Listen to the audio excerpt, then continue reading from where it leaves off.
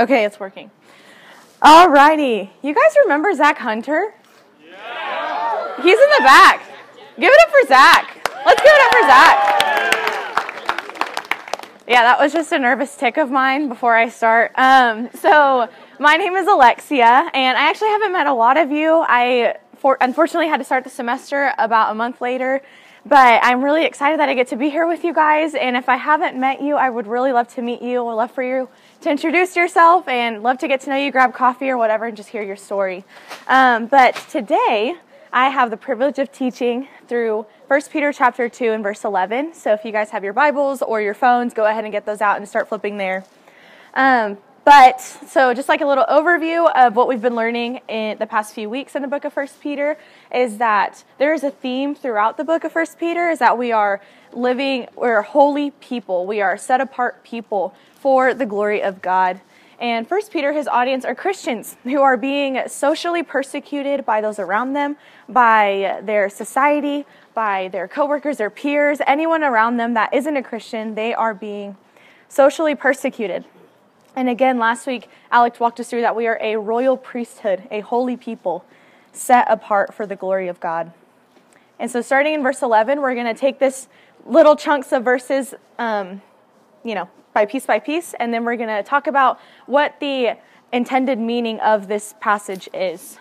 And so before we begin, I really do want to pray for us really quick and then jump into the text. So bow your heads with me. Heavenly Father, gracious Lord, I thank you for your word. God, I thank you for your word that is living and active.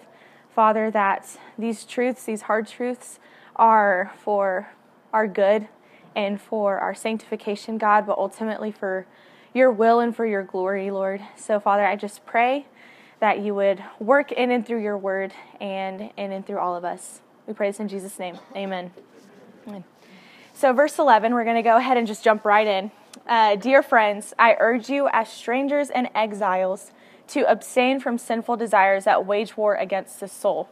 Strangers and exiles. Peter is addressing these people as strangers and exiles, which he's essentially saying as people who don't really belong here, as people who are called to be set apart, as people who are just passing through for a time being and are ultimately reaching the goal of being completely with the Lord, as people who are not acting like the rest of the world. As strangers and exiles, we are called to abstain from the sinful desires that wage war against the soul.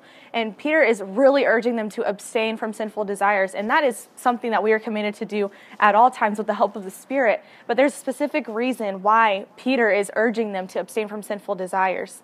And we see that in verse 12. Conduct yourselves honorably among the Gentiles, so that when they slander you as evildoers, they will observe your good works and will glorify God on the day he visits. At this time, the early church was growing in numbers. They were growing in reputation. A lot of people were joining the church. And because of this made non-Christians really angry. They didn't like that they were growing, that they were following Jesus. And so they started falsely accusing them of crazy things that they very much didn't do. And so Peter is urging them to abstain from sinful desires and conduct themselves honorably among them, so that when they do slander them, so that when they falsely accuse them, they will observe their good works, that ultimately their testimony will very well disprove the claims that they are making, that the claims that they are making don't match up with their lives, that their lives are godly, that they are living as holy people, they're abstaining from those things. And so Peter really wants their testimony to prove that, to prove who they are in Christ Jesus and set apart for the glory of God. But not only so that they know that they are followers of Jesus and that they really didn't do these things, but so that the hope is that they will come to know the Lord. The hope is that by their good works, that by their behavior, by their conduct, people will come to know the Lord. And so Peter's like, this is what's most important, is that they will know Jesus. And so Peter wants them to remain faithful in every area, even when it doesn't benefit them, even when they're slandered, even when they're falsely accused. He really wants them to remain faithful. And so now, because he wants them to remain faithful in every area, he is now going to talk to them about the government. So verse 13 through 15, submit to every human authority because of the Lord, whether to the emperor as a supreme authority or to governors as those sent out by him to punish those who do what is evil and praise those who do what is good. For it is God's will that you silence the ignorance of foolish people by doing good. Submit as free people, not using your freedom as a cover-up for evil, but as God's slaves. Honor everyone. Love the brothers and sisters. Fear God and honor the emperor. Submit to every human authority because of the Lord. Peter is explaining and telling these people that they need to submit to their human authorities because the Lord has placed them there. The Lord has placed them there, and by their submission to authority, they are being called to be law-abiding citizens, to abide by the law. And Peter is explaining the roles of the government as well, that ideally, in an ideal world, the government functions to punish those that do what is evil and reward those that are doing good. But unfortunately, like we talked about earlier, is that these people were being falsely accused of things. So they were suffering unjustly. And the government at this time also wasn't a friend to Christians. They didn't really like them, and it wasn't a democracy. And so Peter is explaining that they, regardless of how they're being treated, are to submit to their government. Now, we are to obey our government. They are to obey their authorities and the law enforcers that are in this area, but there are some exceptions. And we're not to use these exceptions as a way to misuse our freedom in the gospel. An example is in Acts chapter 5, where Paul is preaching to the people in Rome, and he is arrested and taken to court. And they commanded him and told him, stop preaching the gospel, stop telling people about this Jesus, please stop teaching these people what you are following. And Paul says, no, I'm not doing that. I'm going to keep preaching the name of Christ. And so they were flogged and beaten for their preaching of the gospel. And instead of fighting injustice with injustice, he walked away worshiping the Lord, that he was worthy enough to suffer for the name of Jesus. And this isn't a fear that we have. A lot of the exceptions that are in the Bible, that come to not obeying our government, really don't pertain to us in the Western world, because we have a lot of freedom. We have a government where we can say what we want, kind of really explain our opinion, give our opinion, and say whatever we want to say. But these people, if they were caught preaching the gospel, and even in some parts of the world today, if they are caught having churches in the specific areas that they're in, they are arrested and they are sometimes martyred and sometimes beaten. They have severe consequences to following Jesus. And we don't have this fear. Fortunately, we live in a world, and a part of the world, where we are able to talk about the Lord, where we are able to freely preach the gospel.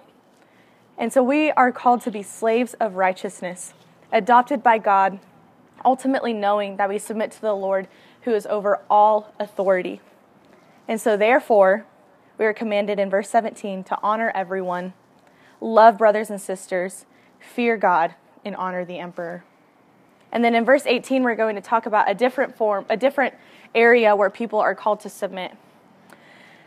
Verse 18, household slaves, submit to your masters with all reverence, not only to the good and gentle ones, but also to the cruel. Okay, we're going to pause here for a second and talk about what slavery is in this context, what it is in the Bible. It is not what we know slavery to be. Slavery that we know to be is chattel slavery, which is the selling of people as property to do forced labor. And this is not condoned by God. This is not accepted by God. People throughout history misuse this specific text to say that the Lord condones slavery, and that is just not true. That is not the character of God. We were all made in God's image. Every life is precious to God, and He created every race, every ethnicity, and He wants all people to be in unity and to come under His feet and submit to His lordship. Revelation 7:19 says that He desires for all people, tribe, nation, and tongue, to bow at His feet and to be in perfect unity and perfect harmony. This institution is despicable and a disgrace to the human civilization, and there is nowhere in Scripture where this is affirmed or where this is approved of. Nowhere. That is not the Lord, and that is not God's heart. And so I wanted to explain that because it's very easy for us to read this specific verse in our context and in what we know about history and what we know and what we have learned about slavery. And this is not what we know slavery to be. It's not, and it's not condoned by the Lord. Slavery in the Bible is more referred to as indentured servanthood. So if people had debts that they couldn't pay off, that they didn't have the finances for, they would go to this person who either lended the money or owed them money, and they said, I can work for you for free for a period of time until I can pay off my debts. And so then the master would tell them, okay, yeah, you can come. But the master was also required to give them food, to give them shelter, and to give them clothing. They were required to care for them as they were paying off their debts. And another way is for foreigners that were passing through or that were trying to get on their feet. They would come into a master's home, and they would as well be taken care of and be shepherded by this master so that they could get back on their feet. The Greek word for slave is actually doulos, which could be translated as a servant or a bondservant. So it isn't a race-based organization, but it was more by circumstance and economics. And actually in the Old Testament, every 7 years, they were to be set free. The slaves were to be set free regardless if they paid off their debts, regardless if they did what they were supposed to do. Every 7 years, the Lord commanded for them to be set free. And not only that, but they had to be sent off with clothing, with food, and with a way for them to survive as they journey back to wherever they're going. And the only way that they were able to not leave their master's home was if they wanted to stay. And a lot of the times they did want to stay because they were being taken care of, and they had a home. They loved the family that they were a part of. And so a lot of them wanted to stay. They were treated like humans. They had a legal and social status in the first century Greco-Roman world. And so what Peter is exhorting them to do is that if you have a cruel master or a loving master, we are to submit and to be faithful. Verse 19, for it brings favor if because of a consciousness of God, someone endures grief from suffering unjustly. For what credit is there when you do wrong and are beaten? You endure it.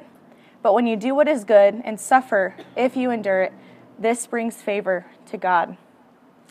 So what Peter is saying is that if you do something wrong and have a consequence for it, why are you complaining, pretty much? If you have some self-inflicted suffering from your master or your boss or whoever that may be, there's not really room to complain.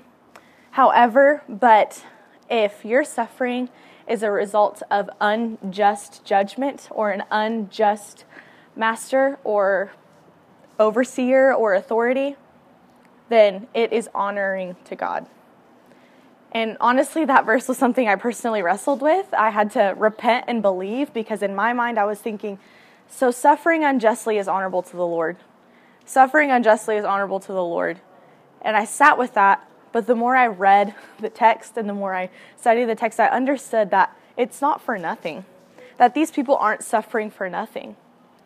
That they are suffering for the sake of Christ, holding on to the hope that they have in Christ Jesus. That they are suffering, understanding that ultimately the Lord has vengeance and the Lord has judgment. So if you suffer unjustly by submitting, even when it's unfair, for turning the other cheek, for being mistreated, this isn't overlooked by the Lord. It actually brings favor to him. The Lord sees all of the things that we do for his name. The Lord sees all of the works and all of the effort that we put in to praising him and to loving him. Hebrews 6:10 talks about this, how the Lord does not overlook anything that they do for the sake of his servants, but that he judges justly and rewards each one according to what they're doing. And we have the perfect example. Peter is going to point them back to the perfect example that they have of someone who suffered unjustly. Verse 21, for you were called to this, because Christ also suffered for you, leaving you an example that you should follow in his steps. He did not commit sin, and no deceit was found in his mouth. When he was insulted, he did not insult in return. When he suffered, he did not threaten, but entrusted himself to the one who judges justly. He himself bore our sins in body on that tree, so that having died to sins, we might live for righteousness. And by his wounds we have been healed. Christ suffered unjustly. Christ was sinless. He was perfect. He did no wrong. Yet he suffered so that we may obtain a right relationship with the Lord. He suffered so that we might obtain a personal relationship with the Lord. He suffered so that we may have companionship and a unity with the Lord. We are no longer separated from God because of his unjust suffering. And in the end, he was rewarded for it by being highly exalted and seated at the right hand of the Father. He didn't commit sin, and no deceit was found in his mouth. When he was insulted, he didn't insult in return. When he suffered, he didn't threaten, but he entrusted himself to the one who judges justly. He entrusted himself to who the Lord is. He entrusted himself to the just judgment of God. And so, verse 25 says, "For you were like sheep gone astray, but you have now returned to the shepherd and overseer of your souls." He is with you because he entrusted himself, because Jesus entrusted himself. They have a hope that by submitting to their earthly authorities, by those that are persecuting them, by those that are treating them poorly, they are submitting to God, and that there is a hope at the end of all of their suffering. And submission is vital to their pursuit of the Lord. It's part of the Christian life. Submission to authority is submission to God. That is what Peter is exhorting them to do, is that by your submission, you are honoring the Lord regardless of how you're being treated. It is submission to the Lord. So for us, why is it so hard for us to submit? Why do we get so angry and caught up with people telling us what to do, who are in a position to tell us what to do? Why do we get so fed up and irritated by their leadership? What is it that is keeping us from just clenching our fist and submitting to whoever's entrusted with us? Why is it so hard for us? So we're going to take a little break and then talk about that in the second half. So, okay, go and listen to it. It's called The Table of SU, if you guys want to go listen to it. Guys, Emma and Mason are getting married. Give it up for the future Brattons. Isn't that awesome? I had to say something to ease off the nerves, because it's just, it's so fun getting to teach on these things. It's great. Okay. Anyways. All right. So, submission. Why is it so hard? Why is it so hard for us to submit? I know that there are a lot of things that are hard for me on why it's so hard for me to submit, but we are going to go through the example of someone in the Bible who I believe submitted really, really well. So in Genesis 37 through 39, we are given the example of Joseph. And Joseph had the ability to interpret dreams. He was given a gift by God and was given a dream by God that his family would bow down to him and that he would be over them. And Joseph's life was really, really hard. And it was because of his submission to the Lord and to his authority. So I'm going to give you guys 3 different scenarios where the first one, where Joseph submitted to his father, and his father loved him. He was actually the favorite. Joseph was the favorite, and it says that in the Bible, that his dad explicitly said, "This kid is my favorite out of all the kids that I got." And so he was the favorite. And so submitting to his father was easy for him, right? Submission to his father was easy. It was simple because he knew that he gained favor with his father. But then his brothers were jealous of this, and so they sold him into slavery. And so then he ended up in the home of a man named Potiphar. And he was in Potiphar's home was his servant, and Potiphar actually really liked Joseph. But if you think about it, Joseph could have acted out of bitterness, could have very much said that this isn't fair, so I'm not going to do my job well. I'm not going to submit to my authority well. I'm not going to serve Potiphar in a way that I know is best because I am here not by my own choice. I am not here because I did anything, but because I was here unjustly. But because he understood that his submission to Potiphar was vital and essential to his ultimate submission to the Lord, that he submitted to all that he asked, and actually ended up gaining favor with Potiphar. He actually ended up being one of the overseers of his property and of his things. And so he actually got favoritism from Potiphar. But then Potiphar's wife came along, and she approached Joseph, and she wanted him to sleep with her. And he said, "No, I'm not going to do that. I am going to honor Potiphar, but ultimately I'm going to honor the Lord. I will not submit to this because it will cause me to sin. And she keeps insisting and insisting and insisting, but Joseph stood firm in his commitment to the Lord. He stood firm in his submission to the Lord, and so he didn't. And this made Potiphar's wife really angry, and so she then accused Joseph of attacking her when he really didn't. And so Joseph got thrown into prison, and he submitted to those authorities. He said, I am here. I don't deserve to be here. I am not here. I wasn't able to have an opportunity to explain myself or to explain the situation, but I'm going to just submit to these authorities. But then the Pharaoh had a dream that he couldn't interpret. And he heard about Joseph, that he could interpret these dreams. And so the Pharaoh called for Joseph and asked him to interpret his dream. And Joseph could have easily acted out of anger, out of bitterness, and could have just looked at him in the face and said, I will not help you. I know I'm the only one that can help you, but I don't want to help you because you threw me in here unjustly, because I was in here for something that I didn't do. He could have very easily looked at him and said that and acted in a way that was contrary to what he was asking him to do. But instead, he submitted to Pharaoh and interpreted his dream. And then that ended up gaining favor with Joseph yet again. And then he was someone who oversought the things of Pharaoh, and then that dream that the Lord gave him ended up coming into fruition.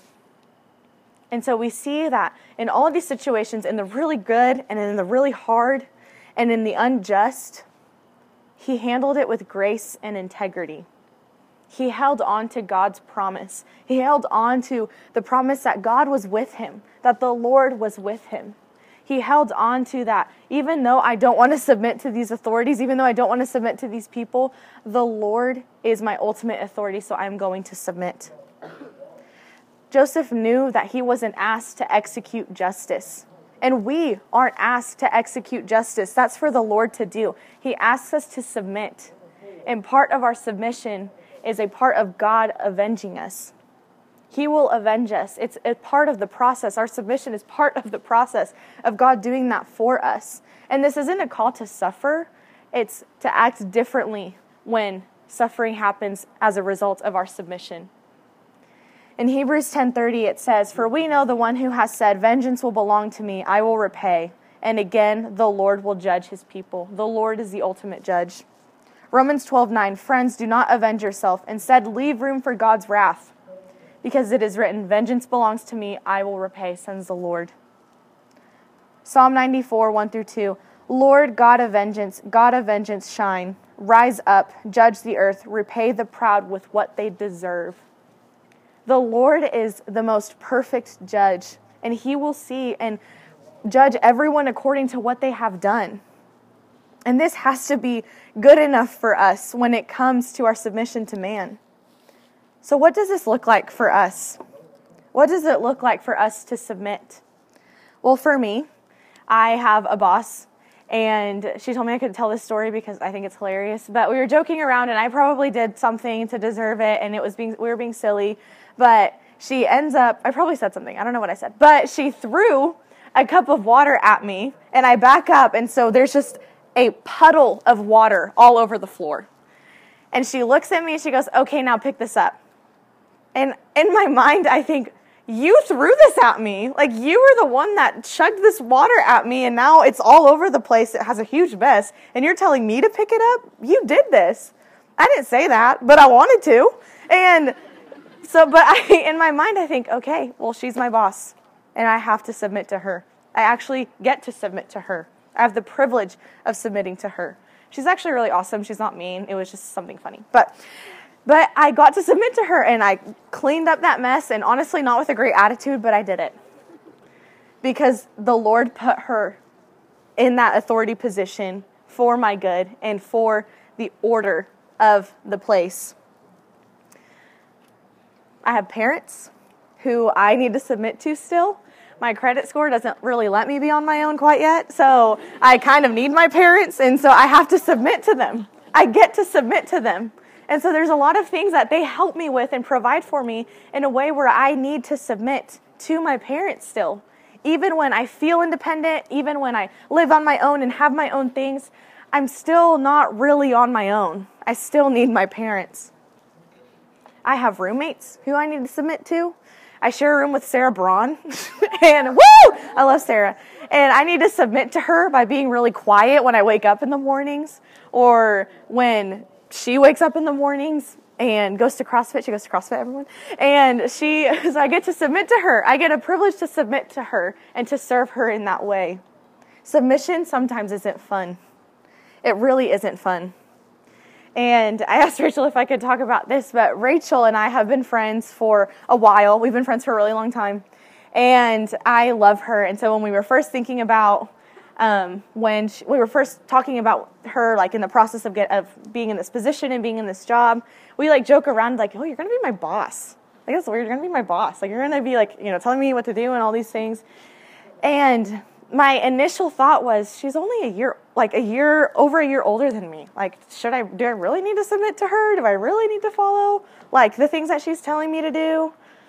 But the reality is that the Lord showed me that she has gifts that are so vital to this team. She has a capacity to lead in ways that not many people can do. She has the knowledge of Scripture that is so beneficial to everyone around her. And even though she's not much older than me, I have the privilege of submitting to her. And I have the privilege of getting to submit to her in the same way that I submit to Randy, in the same way that I submit to Drew, in the same way that I submit to Alec. I have the privilege of submitting to them in the same way because they have been put in authority over me, even if by the world standards it doesn't make sense.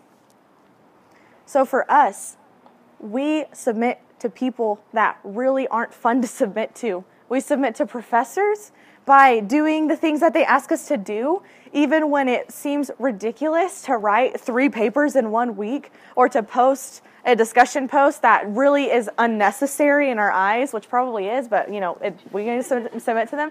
But submitting to them and what they have asked us to do, to our elders who are over us and who instruct us in the word, we submit to them.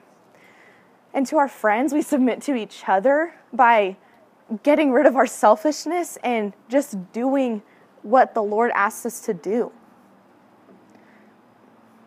So why is it so hard? Why is it so hard for us? Well, I can think of reasons that include myself in this, is that we want control. We want control of situations. We want control over what we can do and what we can't do. We want control over the things that we are told to do. We don't like what we are told to do, and so we just want to take over whatever it may be. We think our way is best. We think that our judgment is way better than our parents' judgment. Our judgment is way better than the table staff's judgment. Our judgment is better than anyone else's, and that our way is best. That our way is best, and if I had the opportunity to execute this, then this would go perfectly. This would go the way that it's supposed to be. And the bottom line is that we are just selfish people. We are really selfish, and we really, really just want to take over all of the things that have to do with authority in our lives. We want the ultimate authority.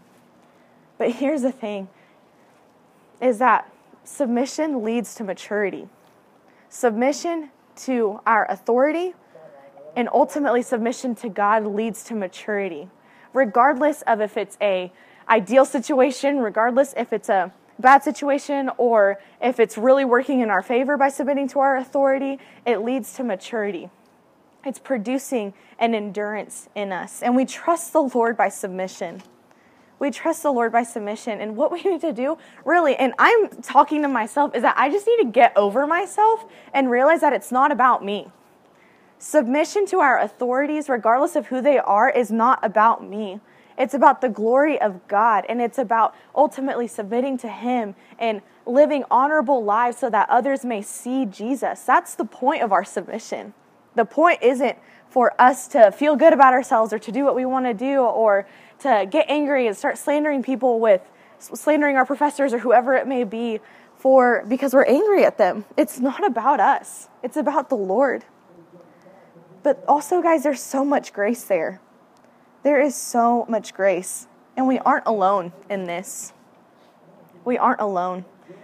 The church is here to walk alongside you when you are suffering for the sake of submitting to an authority that really is actually unjust and unfair. The church is here to encourage you, to uplift you, to point you to the promise that is to come, which is Jesus. That's what the church is here for. That's what other Christians are here for, is to walk alongside you as we submit to Him and to each other. That's the point. And so how can we handle authority that we don't really agree with? So one of the first ways is that we can pray for our leaders God has placed over us. Praying for people makes it a lot easier to submit to their authority. It makes it a lot easier. Pray for a posture of submission and respect for those in authority over you. Pray for a posture of submission and respect for those in authority over you. This is only given to us by God. 3, look for ways to speak well of those in authority over you. Look ways to compliment your authority that you just really don't like. Compliment them on something. I know in your minds, in my mind, I can think of some authority, and I'm like, there's really nothing good to say, but there's something. Even if it's their shoes or something, I don't know. But just something good about them. Think of something good. Number 4, find ways to come alongside your authority by encouraging them and helping them. Find ways to come alongside your authority by encouraging them and helping them. When you come alongside whoever it may be that's in leadership over you, it can be a lot easier to understand why they may be the way that they are. It will be a lot easier to sympathize with them and to care for them in a way where it just makes sense. Oh, this is why they may be acting a little bit more cruel than my other boss. Or, oh, this is why my parents were a little bit more angry about me. It's because they're going through this right now. They're wrestling with this right now. Regardless of what it is, walking alongside them, serving them and helping them in whatever way is really helpful in understanding why they may be the way that they are. And guys, at the end of the day, our submission to authority, our leadership, our friends, or whoever it may be, leads to an ultimate submission to God. And the only way that we can do this well is by submitting to the Lord. So for you Christians, those that are in Christ Jesus, for you guys that are submitting to God on a daily basis, this is an opportunity for you to seek out these ways to better have a greater eyes on the respect of your authority. This is a way for you to see your authority the way that the Lord sees them, is that they were appointed by Him and entrusted with you. And for those of you who haven't submitted to the Lord, who haven't given your life to the Lord, I promise you that submitting your life to Jesus is the greatest decision that you can make. It brings abundant life. It brings a joy that is beyond comprehension. It brings a life that actually has purpose, even when it's hard. And so for all of us, for those that don't know the Lord, I pray that you would see Jesus, see the gift that He is, that He suffered unjustly. He suffered for the sake of you and for the sake of the glory of God. He suffered for the sake of our righteousness, for our right standing with the Lord. And because He suffered, we now have the opportunity to entrust ourselves, the opportunity to entrust ourselves to the greater one, to the one who judges justly.